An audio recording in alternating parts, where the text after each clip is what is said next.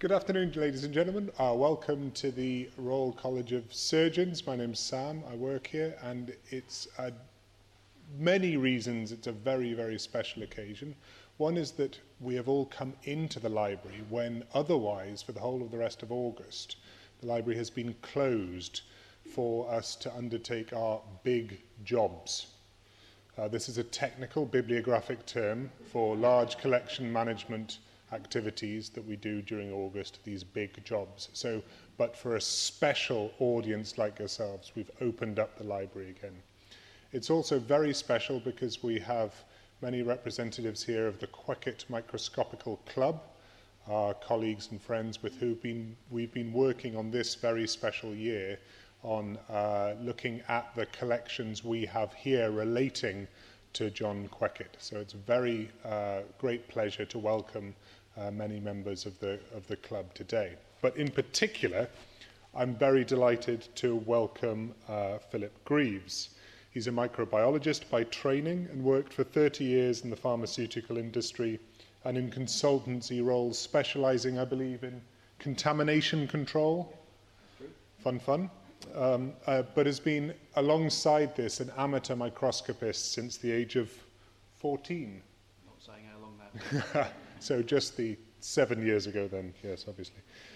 He's been on the committee of said Quekett Microscopical Club for 20 years and has served as honorary secretary, as president, and is currently editor of the Quekett Journal of Microscopy, in which he's featured many times. He's honorary fellow and past chairman of the Pharmaceutical and Healthcare Sciences Society. He's fellow of the Linnaean Society, the Society of Biology, and the Royal Microscopical Society. But today, he's our star speaker in our lunchtime lecture, and he'll be telling us all about John Quekett, Victorian microscopist. Phil.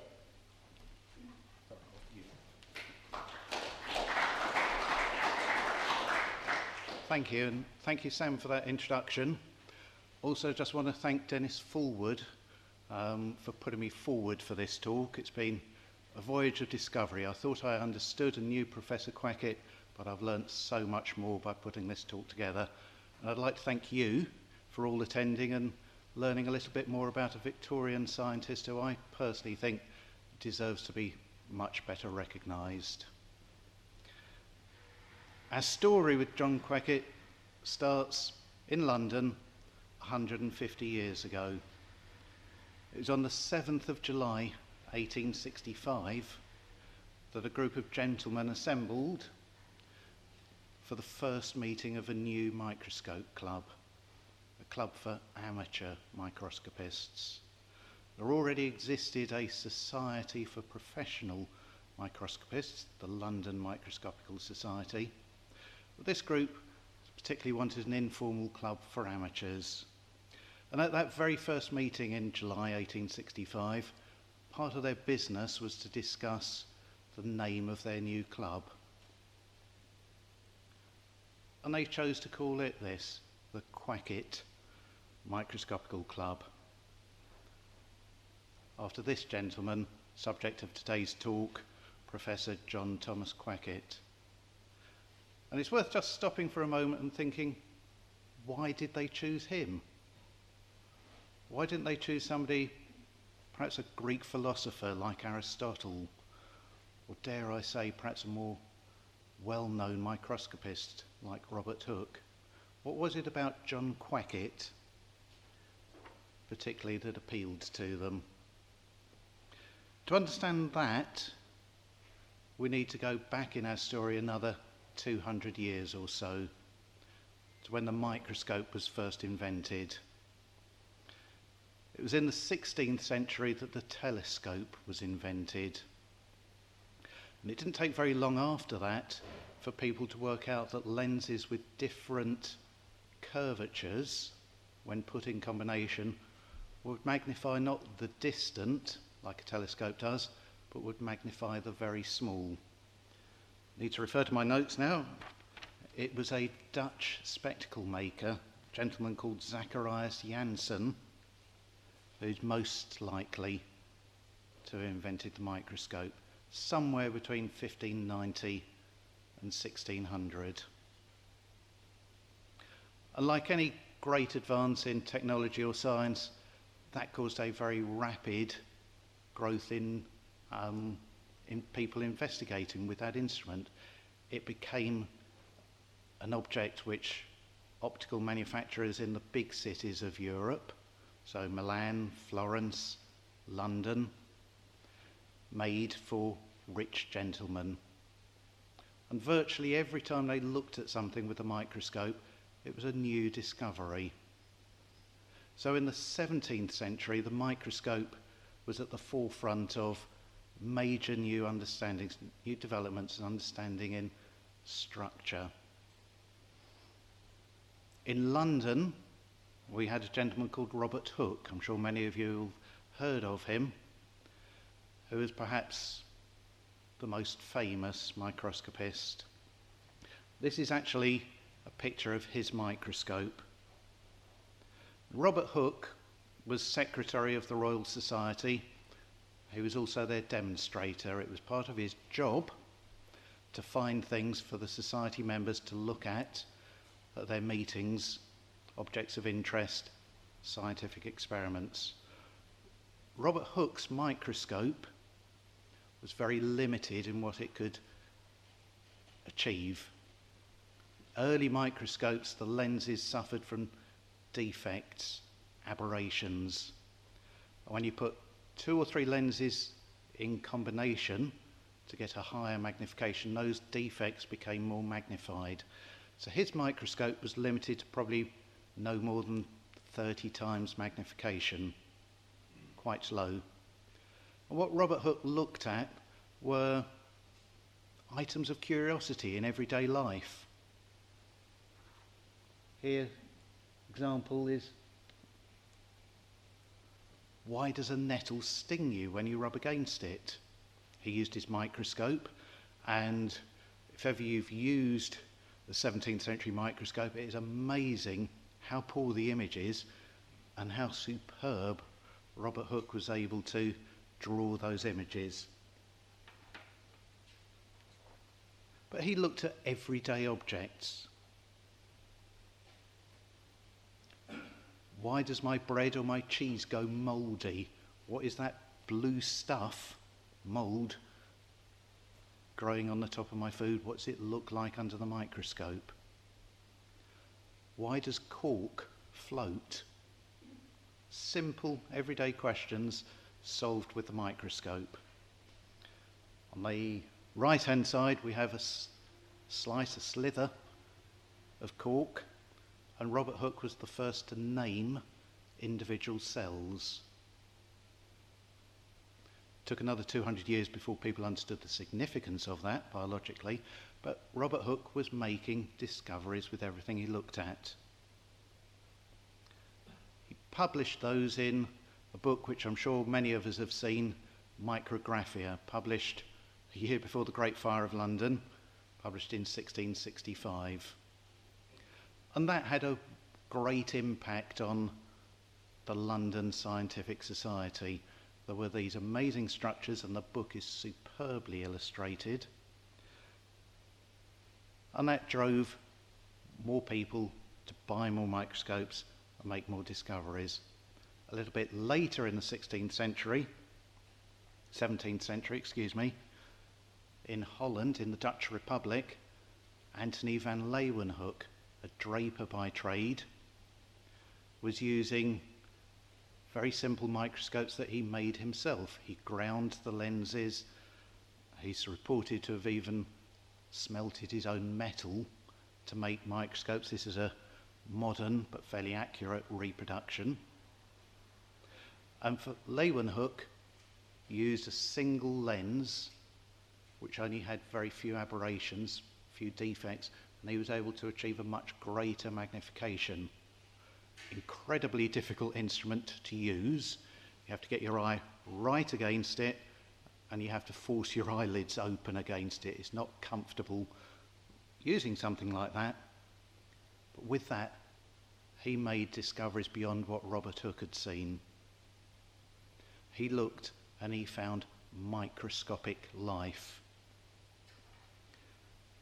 And his illustrations are so good think my laser is fading, but here we can see an organism which we would easily recognise today as Hydra.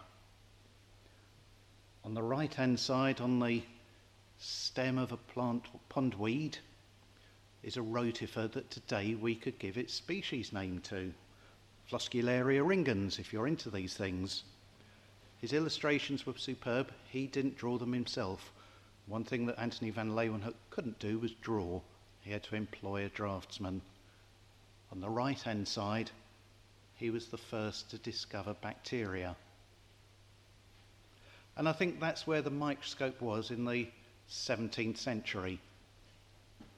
If somebody looked, they made a discovery. They improved science. Unfortunately, that was to change in the 18th century.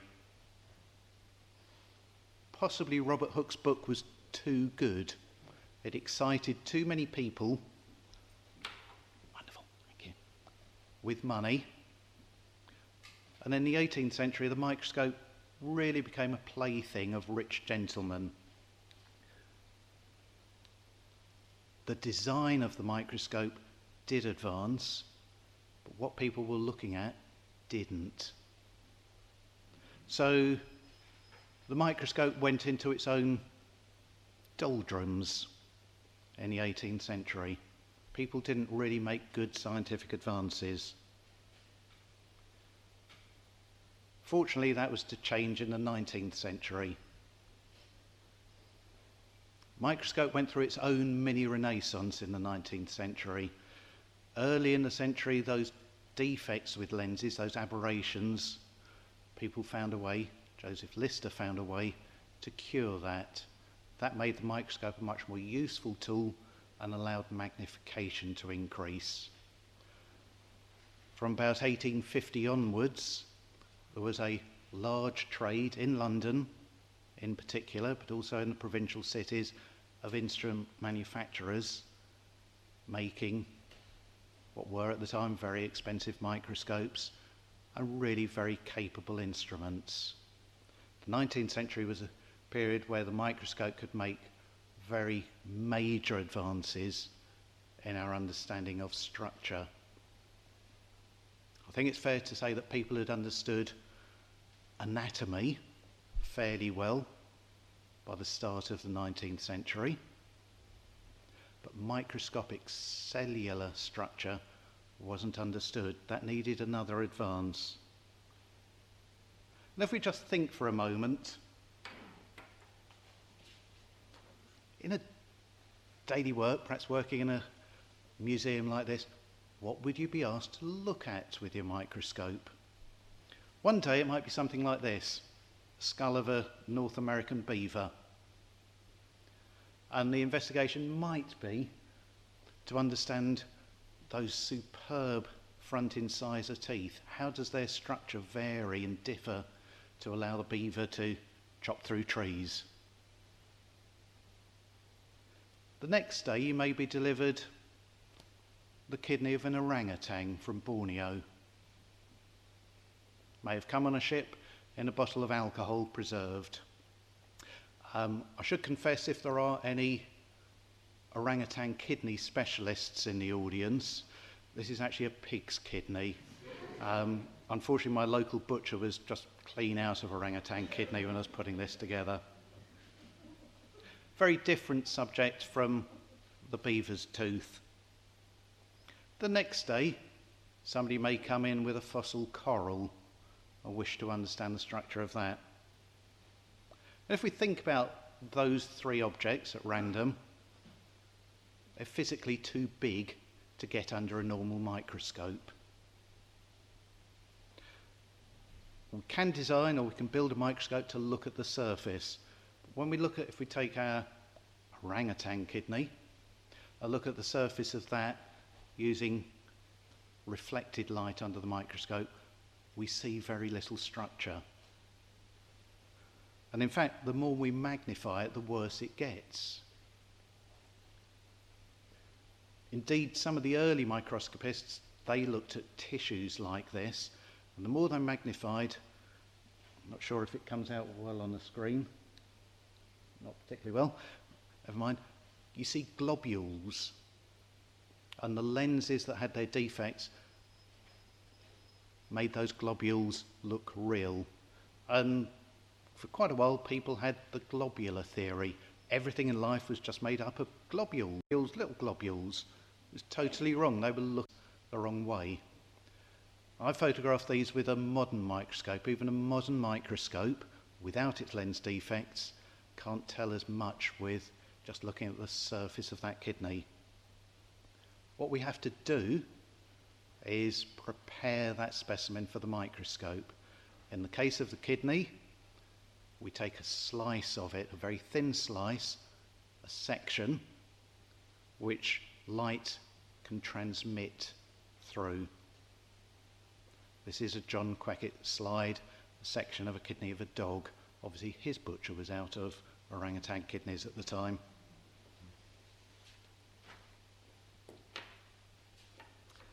And when we look at one of those sections under higher magnification under the microscope, we can start at long last to understand the structure of the kidney, the glomerulus.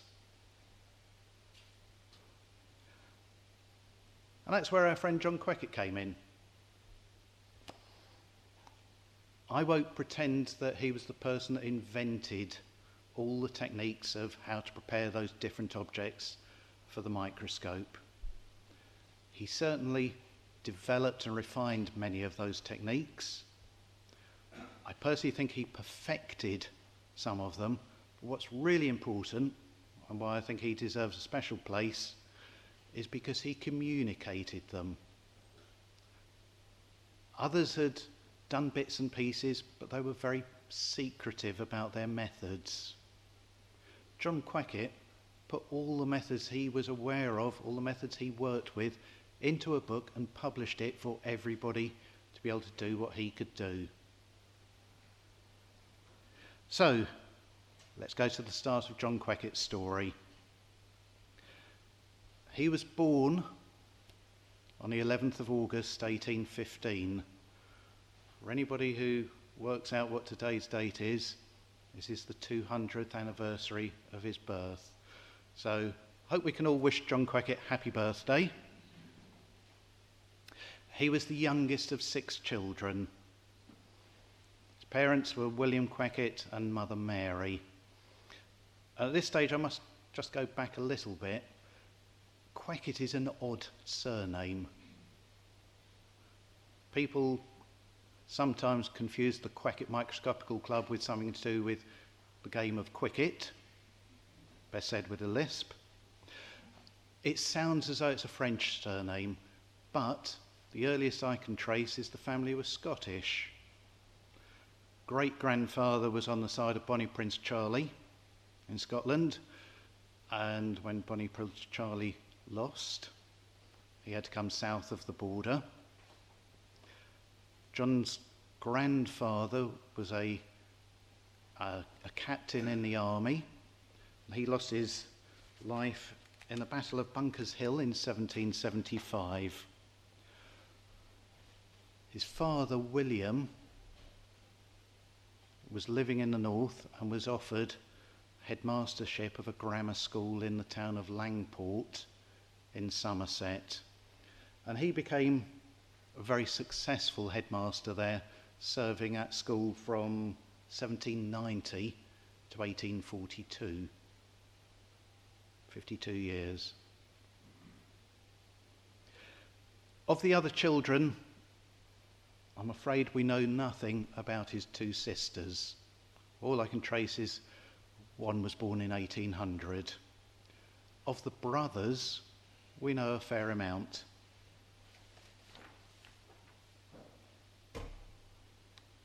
William Quekett was to become a local banker. He stayed near Langport and he is buried with his wife in the church yard.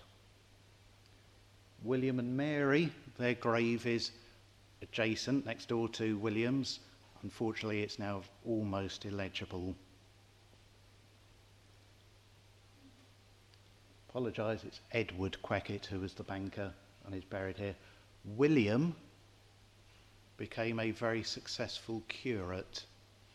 He came into a very impoverished parish in the east of London, turned that parish around and became the curate of Warrington, at that stage a very rich and affluent town. Brother Edwin will come into our story in a minute. Reverend William Queckett, fortunately, left us with a book of his life, My Sayings and Doings. And that gives us a real superb insight to John Queckett's childhood, and it appears to have been idyllic. Dad was headmaster of a school, his education was superb. All of the children were encouraged at a very early age to study natural history. When you read the book, childhood days just seem to be spent going up and down the River Parrett, which runs through Langport, sometimes literally when there's flooding in Somerset, and shooting ducks, what Victorian boys did, or chasing down butterflies, catching beetles. It was a life of natural history. Indeed, their collections became so good that they established their own museum, what's called the Hanging Chapel in Langport, and those collections ended up in the Taunton Museum. I think they're probably now lost. It was a superb childhood, and John Queckett showed interest in the microscope from an early age. There are stories of him building his own microscope from a parasol of all things, and delivering lectures to the local school at the age of 16 in how to use a microscope. When he left school himself, he was apprenticed to a local doctor, and then in 1840 he joined his brother Edwin in London at this place, number 50 Wellclose Square. Edwin at that stage had already established himself as a successful surgeon and as a lecturer in botany at the London Hospital. 1840 is also an interesting date because that's when an earlier group of gentlemen met in 51 Wellclose Square and formed the world's first microscopic society, the London, and later to become the Royal Microscopical Society. And as soon as our friend John Queckett arrives there to start the next stage of his medical career, he's taken into the London Microscopical Society and is made, or volunteers, to become their secretary. He served in that role for 19 years.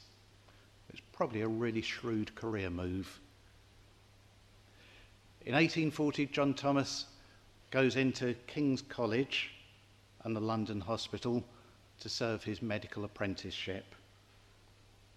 He comes out of that as a licentiate of the Apothecaries Society, and he becomes a member of the Royal College of Surgeons. What is a young man to do? He can follow his brother's career and become a doctor or a surgeon to the rich. Edwin Queckett kept a good table. He moved in high society. He was fairly affluent. That isn't what John Queckett had in mind for himself. He applied here, Royal College of Surgeons in London. I don't think that entrance that we've just walked through has probably changed in the 120 odd years, I suspect, since this photograph was taken. And the Royal College of Surgeons had put up funding for a studentship in human and comparative anatomy. That was successful, and they put out for a second studentship in that role in their museum. And John Queckett was one of, I think, 8 candidates who applied for that post. How do you interview somebody for that post? You give them a sheep and tell them to dissect it over 2 days. The best dissection clearly is the best candidate. John Quekett and one other were what I think we would call in HR terms these days shortlisted, and they went on to a second stage interview. And the second stage interview was a 6-hour dissection of the head of a rabbit. Perhaps we ought to interview people like that today. He was the successful candidate. He was appointed to that at the dissection on the 8th of June 1840, and he took up the post here on the 17th of October 1840, and he was to serve in this place, the Hunterian Museum, which I am pleased to say has changed a lot since 1854, when the London Illustrated News showed off the new museum rooms here. This is where he worked, and a studentship he was here to learn as well as to do. And he served under this gentleman, at the time Professor, later to become Sir Richard Owen. And I'm sure many people know Owen doesn't have the easiest of reputations as a man to be close to. John Quekett survived him.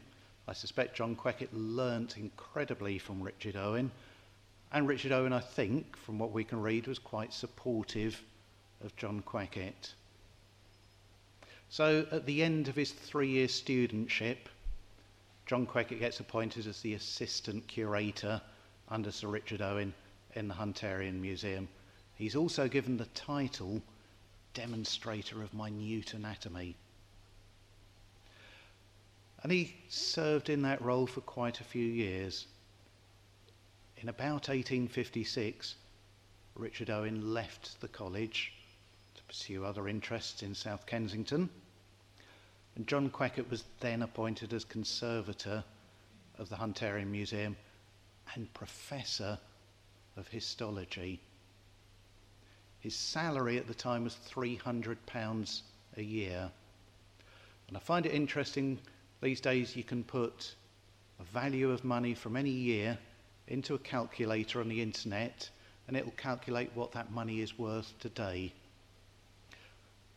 I had estimates, depending on which website I used, that £300 in 1856 was somewhere between a salary of £25,000 and £703,000. I'd rather suspect John Quekett was on the lower edge of that salary range. But it was a living wage in London. I'm sure he had free accommodation, probably free food. He was elected in 1857 as a Fellow of the Linnean Society. In 1860, he was elected Fellow of the Royal Society. He also, during that time, married a lady called Isabella in 1846, and they had 4 children. And for me, with John Quekett in his career here in the Hunterian Museum, there are 2 things which stand out. His absolute prodigious output of work. I know people worked long hours, and I know he lived virtually on the premises, but how he achieved what he achieved, his output was incredible. He undertook a series of lectures for students on microscopic anatomy. He wrote that up into a 2-volume book, and every subject that he discussed, he drew for the students and is published in the book. It's just one example of not just doing a job, but going the extra mile, writing it up, communicating it to others. I'll come on to the other interesting aspect of what stands out for me in his work here in a minute. He also published that all-important book, A practical treatise on the microscope. That was the first book in history to really document how to prepare specimens for the microscope. A third of that book is dedicated to how to look at things, how to prepare things. It was an extremely successful book. It went to 3 editions. It was translated into German. It was totally plagiarized in America. That's perhaps a good thing, in a way. And there wasn't another book to equal this in terms of microscope technique for at least another 60 years. And I would argue that it's John Quekett, by educating others, that is responsible for many of the scientific discoveries that were made with the microscope in the second half of the 19th century.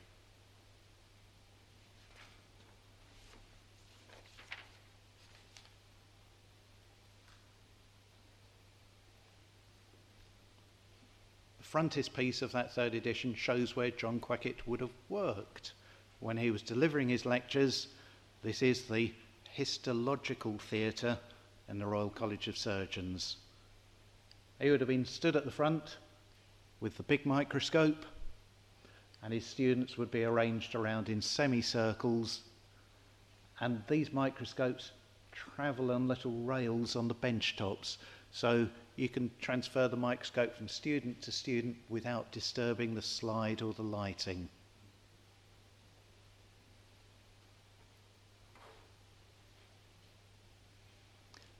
The other aspect which really stands out for me with John Quekett and the Royal College of Surgeons is what he was allowed to look at. I would have thought that a college for surgery, for medicine, and a demonstrator of microscopic anatomy, you'd be restricted to human body parts and perhaps their mammalian cousins. But no, John Quekett prepared slides of anything and everything that came his way. Rocks, fossils, insects, everything. By 1846, he had prepared some 3,000 slides by his own hand. And interestingly, they weren't assumed to be the property of the museum, even though he had prepared them here. The college bought those slides from John Quekett, and that's to form the nucleus of a collection which still exists here today of over 12,000 slides. Not all of those are by the hand of John Quekett. He was obviously connected, networked, as we would say today, with the microscopic community, and if somebody else had got a slide that was of the right quality, why would he bother to make it himself?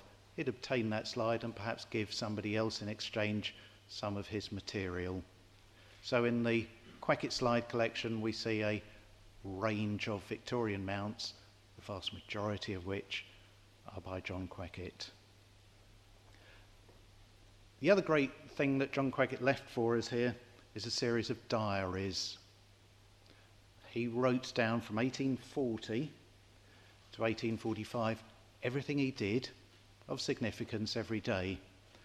And reading those diaries allows you to both link through to a particular slide, who brought in that piece of rock, how did he prepare it. So as examples, Sunday 19th of May 1844, put many of my dissecting tools in order and then rearranged many of my microscopical preparations. Topping, a well-known commercial mounter, comes about 12 o'clock. He gives me some fossil animalcules and I give him in exchange some pieces of injection. Tuesday the 29th of October 1844, I then assist Mr. Darwin until past 1 o'clock in making some points relating to his South American fossils. There's also some amusing anecdotes. Friday the 10th of June 1842, the cat, which had been doing considerable mischief in the museum for some time past, was chased and at last caught by Mr. Godby and given to me for injection. Not a good place to be a cat. And it is that particular way of preparing a subject, an injection, where John Queckett excelled, perfected the technique. What we're doing here is we're taking a freshly deceased animal or human body part, flushing out the blood in all the vessels and injecting those vessels very delicately so we don't burst them with either coloured wax or gelatin in liquid form and allowing it to set. We can then dissolve away the tissue and all we're left with are the blood network, the capillaries of that. That is a very educational and very informative and I think very artistic way of preparing tissue. Those slides John Queckett described in 2 catalogues. Not all of the slides are in there because unfortunately he didn't get to complete that task, but the catalogues again give a wonderful description of each slide and John Queckett has illustrated them all. We have some items to look at the back after the talk. I'm very pleased to say that some of the originals of John Queckett's proofs for this catalogue are there. If we look at some of the investigations that he undertook, not long after he joined the college in 1840, the college was offered a large collection of slides that had been made by a Dr. Todd in Brighton, who'd investigate how wounds heal, and particularly a lot of interest then and today in how animals like salamanders are able to regrow a limb that they've lost. Dr. Todd had prepared a lot of slides of his investigations, and when he died, they were offered to the college. After a few negotiations, the college bought that collection of slides. By today's pricing, quite a bargain. 1,500 slides for £150. And they were put into the museum. John Queckett worked on those. One of the main people here is to become president of the college, Benjamin Travers. He initiated with John Queckett a series of their own experiments with frogs and with salamanders to replicate. It was the time before ethical committees and protocols for animal research. There is a story in the diary of one frog halfway through the experiment which hopped away. Can you blame it? But it was important work, understanding how wounds occur and how tissue repairs, really important medically. Whoops, that went right to the end. That is my fault. Apologies for that. So, healing of wounds created a lot of slides.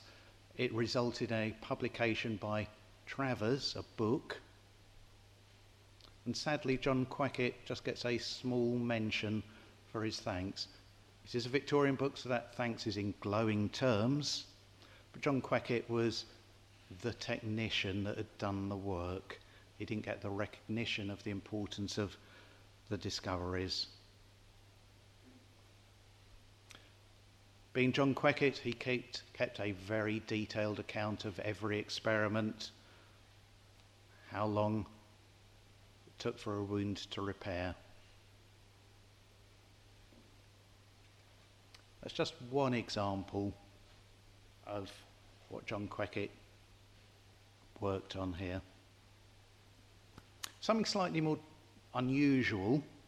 I think it was in 1847 that John Queckett was here with his brother, the Reverend William, and a little letter comes through the post. And it's got a small disc of what John Queckett described as looking like shoe leather in it. And the letter said, "What is it?" So John Queckett rehydrated it, put it under his microscope. It was human skin. And when he read the letter, that human skin had been removed from underneath a steel plate iron plate attached to the door of a church in Essex. What was human skin doing on the doors of a church? And again, being John Quekett, he investigated further. And there's at least 3 churches in Essex and 3 cathedrals, Rochester, Worcester and Westminster Cathedral, that have all been found to have human skin on them.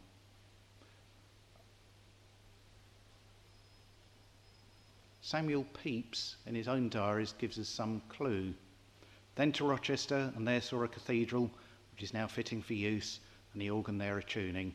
Then away thence, observing the great doors of the church, as they say, covered with the skins of Danes. And what we think, and what is anecdotal, is that Vikings, Scandinavians, periodically when they're doing their mischief here, got caught and they were skinned alive, and that skin put on to church doors as a warning to others. Probably the Westminster case is a local criminal. Certainly the others trace very neatly with where Vikings would have invaded in the UK. Quekett published this.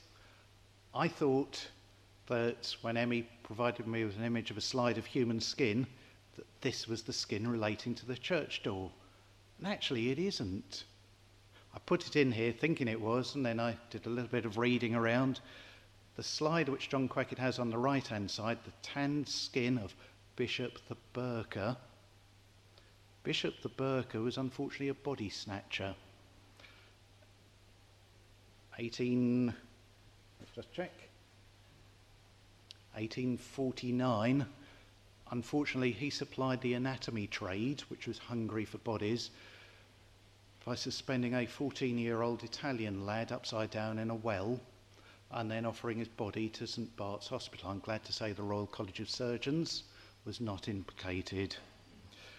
Bishop the Burker, obviously, please catch up with him.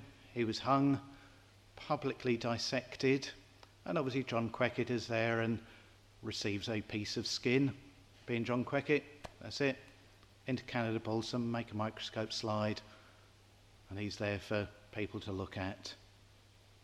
Every slide, every turn with John Quekett tells a story. One that he didn't win, not every case was successful, was the Torbane mineral affair.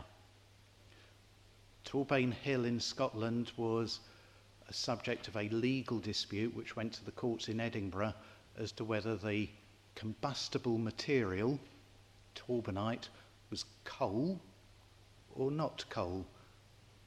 That had a great financial implication for the people owning the lease. John Quekett and a few others were called as expert witnesses. There were 78 expert witnesses. There was the group from London, led by John Quekett, who said it's not coal. When I look at coal under a microscope, I can see woody tissue, woody remains, and I can't in this material. And there was a group of Scottish botanists who said, of course we can find it in there. John Quekett lost the case, and they were shipped back to London with their tails between their legs. It was all a question of terminology, and it was all a question of which bit of material you looked at. It's now what we call boghead coal. It's a very low value, low energy coal. That was about the only case that I can see he lost. 1861, John Quekett is elected as the president of the London Microscopical Society. Unfortunately, he didn't want to be. His health was really failing, and he wrote to the London Microscopical Society saying, don't make me president. But unfortunately, his letter arrived a couple of days after the committee had made him president and not told him. So he became president in 1861. He only was well enough to attend one meeting. He delivered his presidential address. It was to be, unfortunately, one of the last things that he did.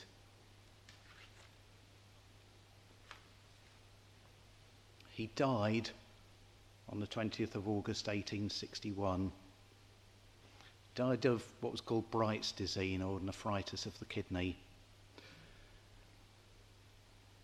He was obviously a respected man at that stage.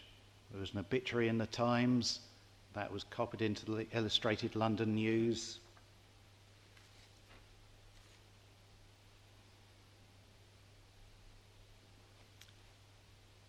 Possibly of interest to us, there was a dispersal sale, an auction of his effects. His wife was left not penniless. There were 2 memorial funds set up to support Mrs. Quackett and her children, but there was a 3-day auction of Professor Quackett's effects. First day was books, second day was, but also there was arms and armour, South Asian artefacts, etc. In fact, one of the famous items,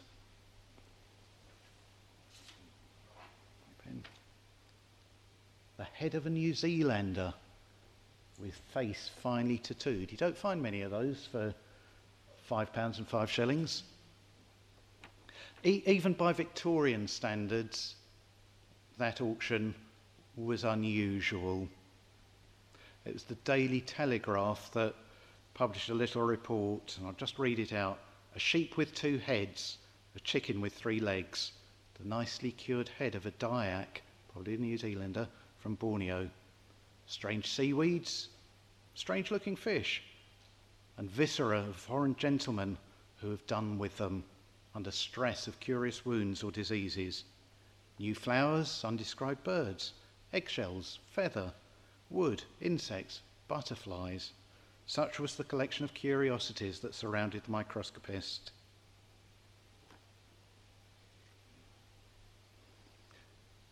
John Quackett's final resting place is here, the Church of St James the Less in Pangbourne, Berkshire.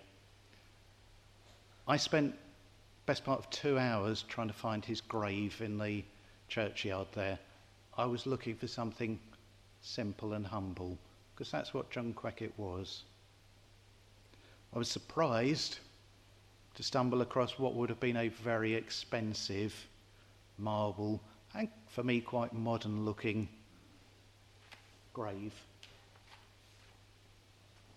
The epitaph around it reads, "In memory of John Thomas Quackett, FLS, MRCSE, etc., etc., Professor of Histology and Conservator of the Hunterian Museum at the Royal College of Scotland, Surgeons of England. His memory will be cherished by all who knew him and by the thousands who have profited by his wonderful," next word is illegible, "of science. There is a spirit in man, and the inspiration of the Almighty giveth them understanding. Born Langport the 11th, August 1815, died at Pangbourne, 20th of August 1861, aged 46 years. His wife is buried there with him." And I think that's a good epitaph, but I don't think there can be anything greater as an epitaph than actually that club that was named in his honour, that itself celebrated its 150th anniversary in this building 4 weeks ago. And John Quackett's name, his memory, his work lives on through that club. So I give you Professor John Quackett. Thank you.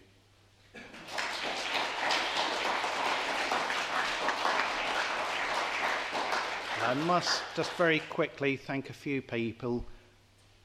Hayley, who I believe is on holiday, for setting this up. Martin, who first let me see the wonders of John Quackett's collections several years ago now. Emmy, who has put up with constant requests for information, emails, photographs, etc.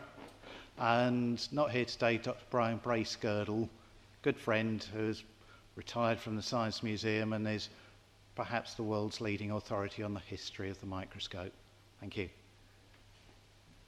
Well, thank you very much indeed. I found that talk fascinating. I know a little bit about Quackett, but I've learned a great deal today, and I'm sure everyone in the room has. What was very interesting and a little bit of audience surveying was you know, even with such an esteemed and expert audience as yourselves, there's still a little bit of squeamishness. But interestingly, with the human skin, you were all fine. It was the injecting the cat that people seemed a bit more horrified about. But maybe that says something about us. It's all right for, you know, criminals and so on. But if you're available, we have some questions. Yes, do you want to start? I lived in Langport in 1970. I hadn't actually heard of him. I recognised the places and Hanging Chapel, and Jewish Episcopal. But is there anything in Langport, because the school you talk about is in Jewish Episcopal, Okay. just up the hill. I can't think of a school that would have been his father's school.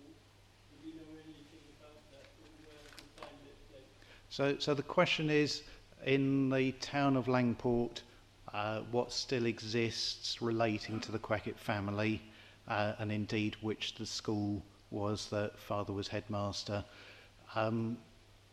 Certainly in the church, there are the graves of Edward and parents William and Mary. I believe, although the church is sadly locked, that there is a memorial within the church to the father William. In terms of the school, I don't have that in my mind, but after the talk we'll have a look in the book and we'll be able to find which school that was. Thank you. Any more questions? I have had the privilege of looking at the tome slide collection in the museum here.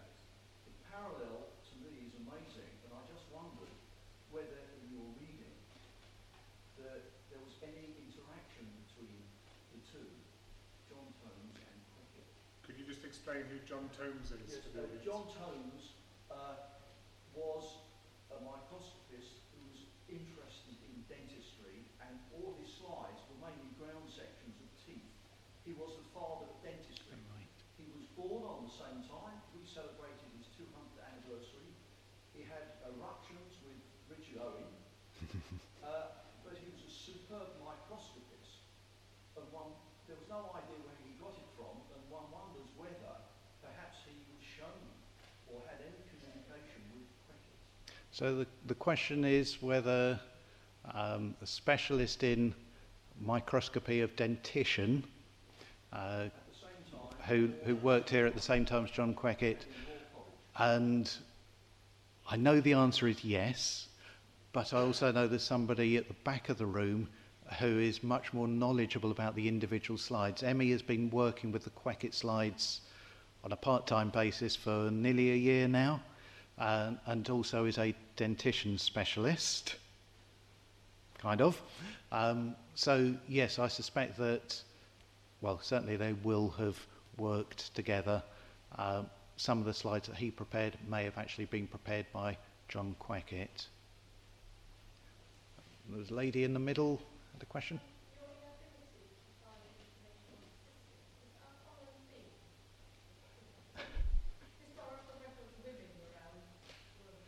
So the question is, as I couldn't find out anything about John Quackett's sisters, is that normal that Victorian ladies were ignored, I think?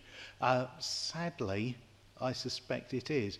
I find it really strange that Brother William, in a 300 or 400 page book about his life, doesn't even mention his sisters' names.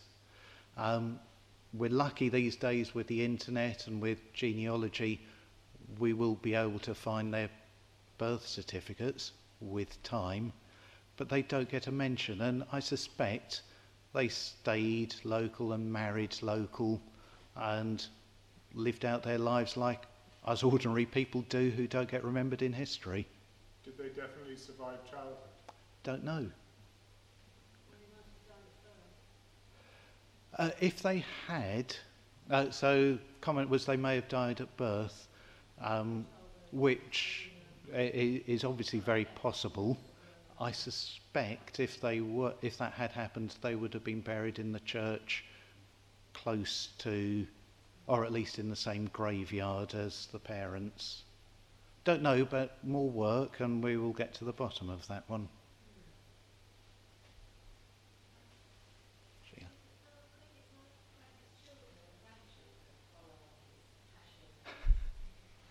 Actually, that is a really topical question. So the question is whether any of John Quecket's children or later relatives pursued the microscope. Certainly up until I think about the mid-1970s, the Queckett Club had as a member Captain Queckett, who was the grandson. I don't know what happened to the children, but certainly as a club we had contact with the Queckett family up until the mid-70s. I believe that there may be some people in the audience today with the surname Queckett, and I would love to meet you as soon as we break up and have a look at the wonderful